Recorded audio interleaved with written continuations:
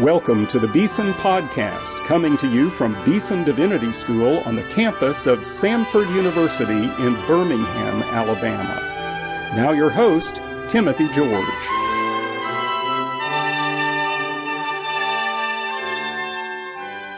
Here at Beeson, we're in the midst of World Christianity Focus Week. And I have our guest speaker today to interview on the Beeson Podcast, Dr. Tom Stephan. Tom, welcome to Beeson and to the podcast. Thank you very much. Good to be here. Well, Dr. Tom Stephan is a professor of intercultural studies at the Cook School of Intercultural Studies at Biola University. That's in La Mirada, California. There's a seminary, I think, connected with Biola known as Talbot. And you have taught across the lines in both the seminary and the wider university program, I think. Yes, and that's kind of common that profs will teach from one school to the other or team teach. I teach one class there at Talbot School of Theology, and it's on cross-cultural evangelism and follow-up, recognizing that the world has come to us. God has brought the world into our backyards, that seminarians now need to have a cross-cultural toolkit to be able to do evangelism and discipleship and to be able to teach that to their own people in their own churches. Now, you've used the word cross-cultural. You're a professor of intercultural studies and lead a school with that name in it. What do these terms mean? Intercultural, cross-cultural. Yes, and that's a big debate. Nobody seems to really quite know exactly what the differences are. Let me start with cross-cultural. Cross-cultural tends to be, that's the easier one to understand, that you go from your group to some group that's different than you are culturally, either, in a minor way or in a major way. So we went from the USA to Ifugao in the Philippines. That's a very cross-cultural setting. Intercultural is more like where you have different ethnic groups that are all living together. And so you're looking at it from that type of perspective versus the Ifugao, where there's basically one culture with a couple of subcultures within that. So we would call that cross-cultural in contrast to intercultural. Not long ago, I was speaking in Minneapolis, St. Paul, and they took me to a downtown neighborhood in which there were, I can't remember how many different language groups, ethnic groups. It seemed to be one of the most diverse places. I wouldn't have expected it in Minneapolis, but that's what I was told. Now, that would be an example of an intercultural environment. Yes. And in some ways, it seems much of our cities are like that today, including in the USA. Yes. And that's kind of the difference between, I'm speaking very globally here, but the difference between rural versus city. And so the urban life versus the rural life. That's why the ministries within cities are much more complex to a great extent. For us, it was basically one tribal group that we had to learn their culture and their language with some, variances like the north to the south here. But so it's pretty easy. But once you move into an urban setting where you have the intercultural groups working together, and then it becomes much more complex to do ministry in that type of setting. Well, I want to come back to this, but tell us a little bit about yourself and how you became a Christian, how you became a missionary, and a little bit about your work, particularly with the New Tribes Mission, with which you were affiliated, I think, for 20 years. I grew up in a Christian home in Indiana, up by South Bend in Bremen, Indiana. It was the Apostolic Christian Church, and it was a Swiss-German Anabaptist type background. Missions, not so good. They had one missionary couple that worked in Japan, and the church that they planted in Japan looked just like the church I attended, right? And I grew up in, right? And anyway, there was a number of people in our church who were very mission-oriented, and they would have missionaries in. Well, that didn't go over quite well with some of the powers that be within the Apostolic Christian Church. So they decided to split off, and they did that. And they started their own church, Bremen Bible Church. And so two of the pastors left and went with it. My parents were involved in that move, and some other people to help get that church started. And it was a church that was very much focused on missions. 51% of the budget went to missions, 51%. And that went on for years and years and years, over two decades that I'm aware of. So let me backtrack a little bit. even when we were in the Apostolic Christian Church, we had a lot of missionaries stop by our house that would be speaking during the Sunday services or in little small groups and so forth. So we got to know missionaries on a very personal basis. And so I got to know as a little kid growing up and being given little trinkets from, all over PNG and different parts of the world. It was like, wow, this is a big world out here that I never knew existed. But that got us exposed to missions, and the two pastors that did leave were very mission-oriented, pushed it very strongly. My sister joined New Tribes Mission after that, after graduation from high school, and she eventually got married. They went to Panama for 4 years, then they went to Guatemala for 4 years. And in the meantime, I graduated. I went to Fort Wayne Bible College at that time before it went to Taylor, I believe it is now. There I met my future wife right before school started. I didn't mess around and waste any time. She wasn't quite sure of it yet, but it took her a little longer than it did me to figure that out. And so we went there, and then after that first year, we transferred into New Tribes Mission. We went through their whole training program, which was about, at that point, 4.5 years. Now tell us just what the New Tribes Mission actually is. And why is it called that? New Tribes Mission is an organization that is purposely designed to reach tribal groups. They don't work in the United States or Canada, but basically outside of that. So any tribal group, whether we're talking in Latin America or you go to Africa or into Asia, they would be sending out missionaries to that. When we joined them, they were probably number 3 or 4 in size mission organizations. So it was pretty big. They were very good at training you how to learn language, how to learn culture. And they actually introduced anthropology as a topic clear back in the late 50s, early 60s. And so we received that training, which was very helpful once you move into tribal groups that, in certain cases, nobody had ever written on our tribal group. They had written on Ifugao, but there's about 5 or 6 different groups of Ifugao. So, but nobody had really written the culture up on ours. And we had the Wycliffe couple from my home church who invited us to come in and do the church planning. They were working on the Bible translation at that point. When we got there, there was 1/5 of the Bible, 1/5 of the New Testament was translated into their dialect. And then, of course, it came through, and finally the New Testament was done, and they completed the Bible, 3-4 years ago. So they have the entire Bible in their own language at this point. Well, that's wonderful. Now, you were working with these Bible translators, and you were preaching, and what were you doing there in your mission work? After language and culture acquisition there among the tribal group, then our job was to do the evangelism and start getting groups of believers together, get them into the community of faith, get church started, and then get that church multiplied. And that was our goal. And it was an interesting journey doing that. We had one young man. His name was Alonso. He actually was head of his family, even though he was quite young, but his father had died. And they did all the traditional sacrifices and they sacrificed animals such as chickens, pigs, and water buffalo, especially water buffalo when you get up to a death like that. And then his mother died, and so they had to go through the whole same thing again. They had to borrow money, sell their rice terraces, sell whatever they could, get the money for the sacrifices. So they were completely in debt. Then his sister got sick, and then we showed up. and he would come and he would argue with me at every meeting. Our meetings were held at night because they were farmers, so they worked when it was light, they were out, and when it was dark, they were back. And so he would argue with me over and over again. And in Ifugao, they have a tradition which the idea is to defeat somebody in an argument. And the way you know that you have won is that the other person stops talking. So I never stopped talking. I see. So you won. And I won. And so he would go away mad. But the next meeting, he was back. And he was firing questions again. And he'd go away mad. But he became the first really believer in our area right there.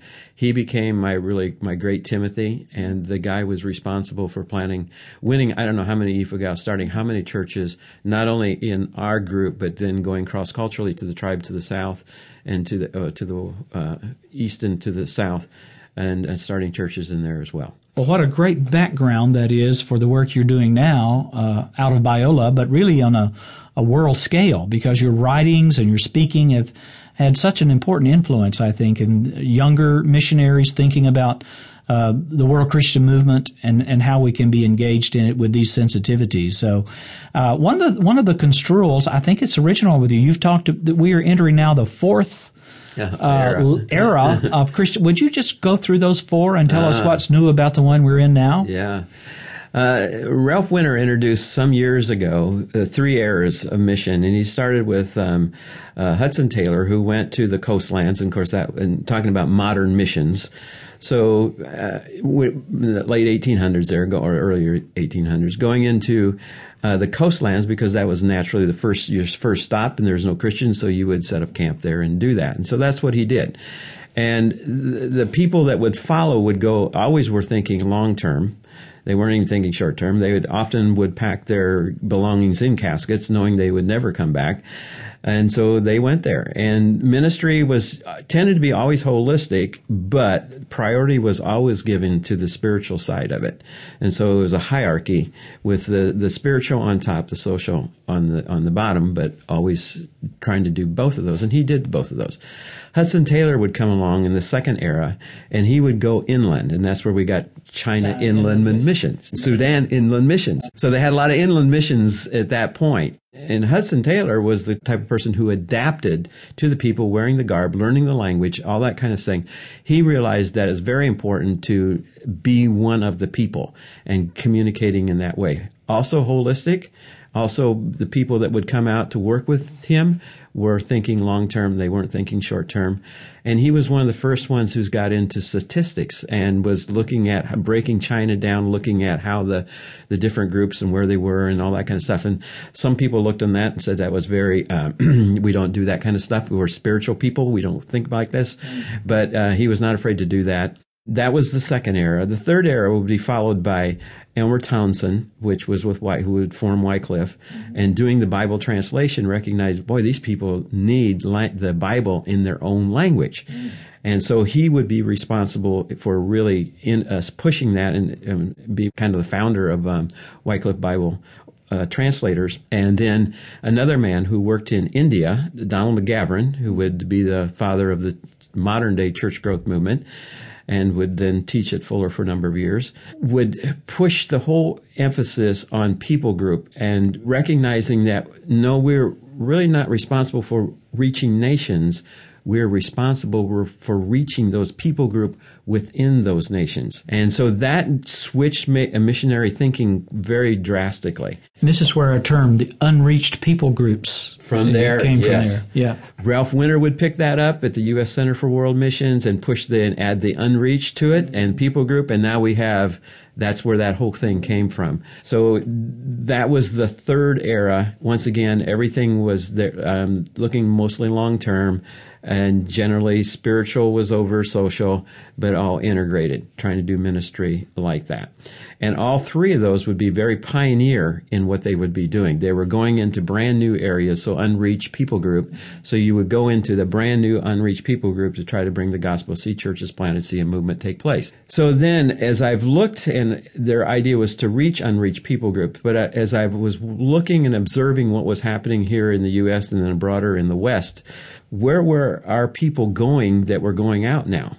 And I was looking at, I was thinking to myself, whoa, they're not, some of them are still going into pioneer settings, but the majority of them are going now into already Christian settings. And as Philip Jenkins basically would say, we've been kind of successful. Yeah. So, in other words, we have churches now in almost every nation somewhere. There's some churches there. And so we have been actually successful in doing what we've been talking about.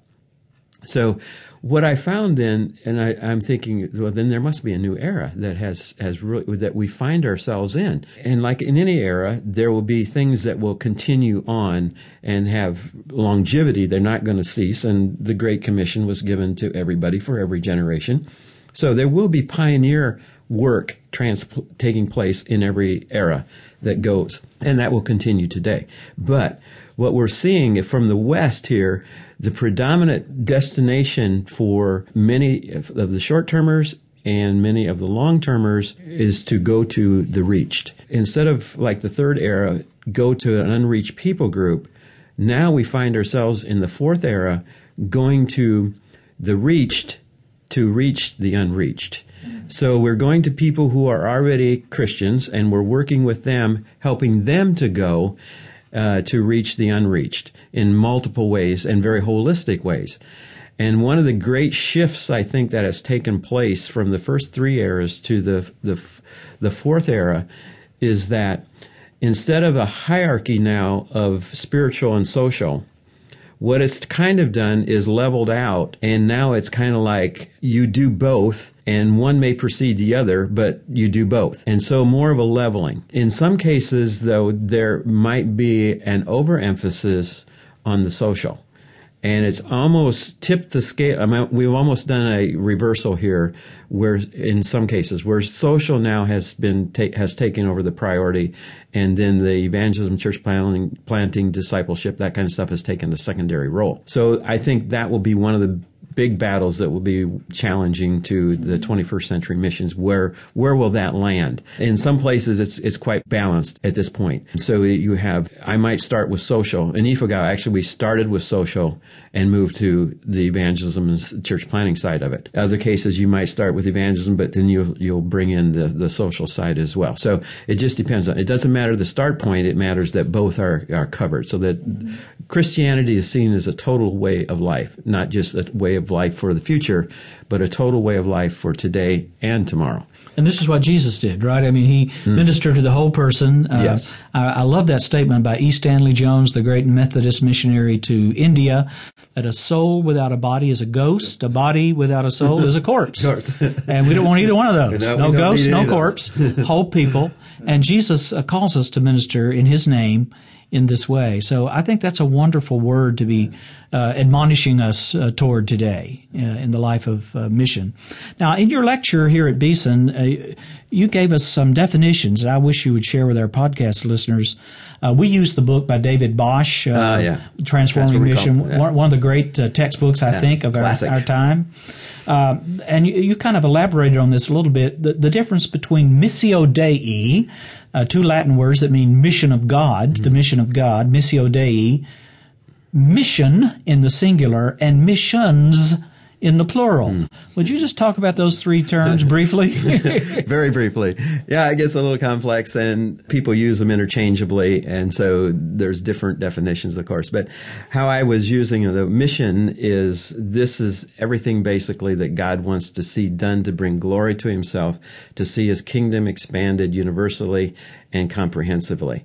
And then missions, with the S on the end of it, would be, that's our role that we play to help him accomplish his mission. And that's the holistic side of it. It's from church planning to discipleship to leadership development to community development. All these different, it's everything that it takes to fulfill his mission.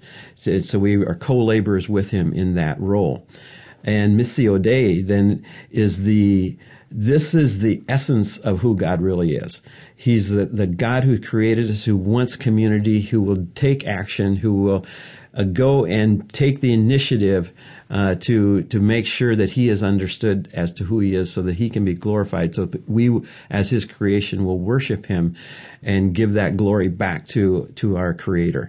And he's also the great sender because of that. So we become the sent ones with authority to teach his word, so that his mission can be accomplished through missions. That's as complicated as you can get. That's very helpful. And the main point that I think you're making about Missio Dei is that this relates to the very nature and character of God. Exactly. It's not just an external thing that we do in fulfillment of the Great Commission, but we are drawn into the innermost life of the one triune God of holiness and love, who is within himself a holy community, a holy society of giving and receiving. And this is what we share in the work of God in this world. And so I think that's a very profound insight. We don't often, we tend, many of us evangelicals tend to think of missions as an activity. It's something we've got to do. And we have all of our programs and plans, but this is really deeper and greater than that, isn't it? Yes. This is what's driving all that. So this is in the background. And this is actually, this is his essence. This is his nature. That's what should be driving us and giving us that. Then it goes beyond being a command. Yeah. It becomes a desire to join into his passion, his pursuit to reaching the world. A God-centered approach, I think, is excellent. Now, we're almost out of time. It's hard to believe, but we've gone quickly.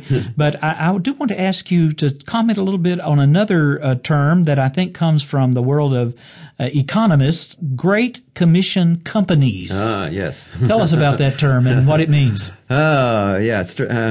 Steve Rundo, who was with the School of Business there at Biola, and I teamed up to write this book.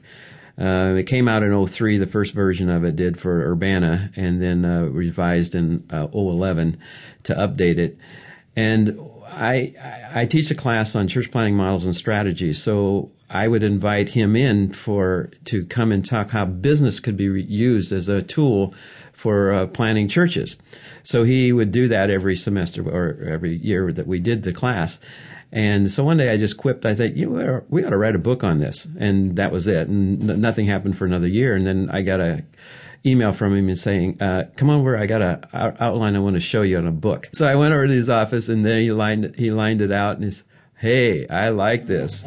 I really like this. And we wanted to go beyond tent making. Tent making was getting some bad reporting on, where people were going out and kind of faking like they had jobs, and so that they could be busy doing ministry. So they'd have an office, maybe, and a business card, etc., a telephone, but they were never in their office. They were out doing so-called ministry. And so we decided we're going to change the term a little. A Great Commission company is one that really does make money. It's in business to make money, but much more than that. It also is involved in how do we plant churches while we're doing this. So it has two plans. It has a business plan that is a legitimate business plan in the country to make money, and it also has a legitimate ministry plan, and it tries to integrate those two so that it is the Great Commission companies are designed to not be job fakers or job takers, that they don't go in to take jobs. They are designed to be job makers. So they go in to create work that allows people then to raise their standard of living, and hopefully we pay a little more than what's normally paid in the area. And it also then enables churches to be able to be self-dependent, not looking to the West for financial needs to make their church work. And so they can be independent in that way. Are there places in the world where this model seems to be working well? It's all over the world. It's in the United States. I mean, we have in the book, we have different models. That Pure Vita was up in Seattle, Washington, which is helping fund Costa Rica ministry. So it goes all over, and it's all kinds of it. And that's why we put about 6 different models in the back of the book to show you that you cannot limit it to 1 or 2 models. Yeah. God's too creative. Well, my guest today on the Beeson Podcast has been Dr. Tom Stephan. He teaches at the Cook School of Intercultural Studies at Biola University, La Mirada, California. A wonderful thinker, a missiologist, also an activist.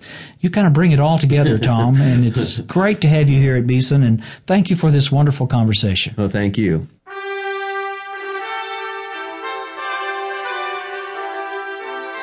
You've been listening to the Beeson Podcast with host Timothy George. You can subscribe to the Beeson Podcast at our website, beesondivinity.com. Beeson Divinity School is an interdenominational evangelical divinity school training men and women in the service of Jesus Christ. We pray that this podcast will aid and encourage your work, and we hope you will listen to each upcoming edition of the Beeson Podcast.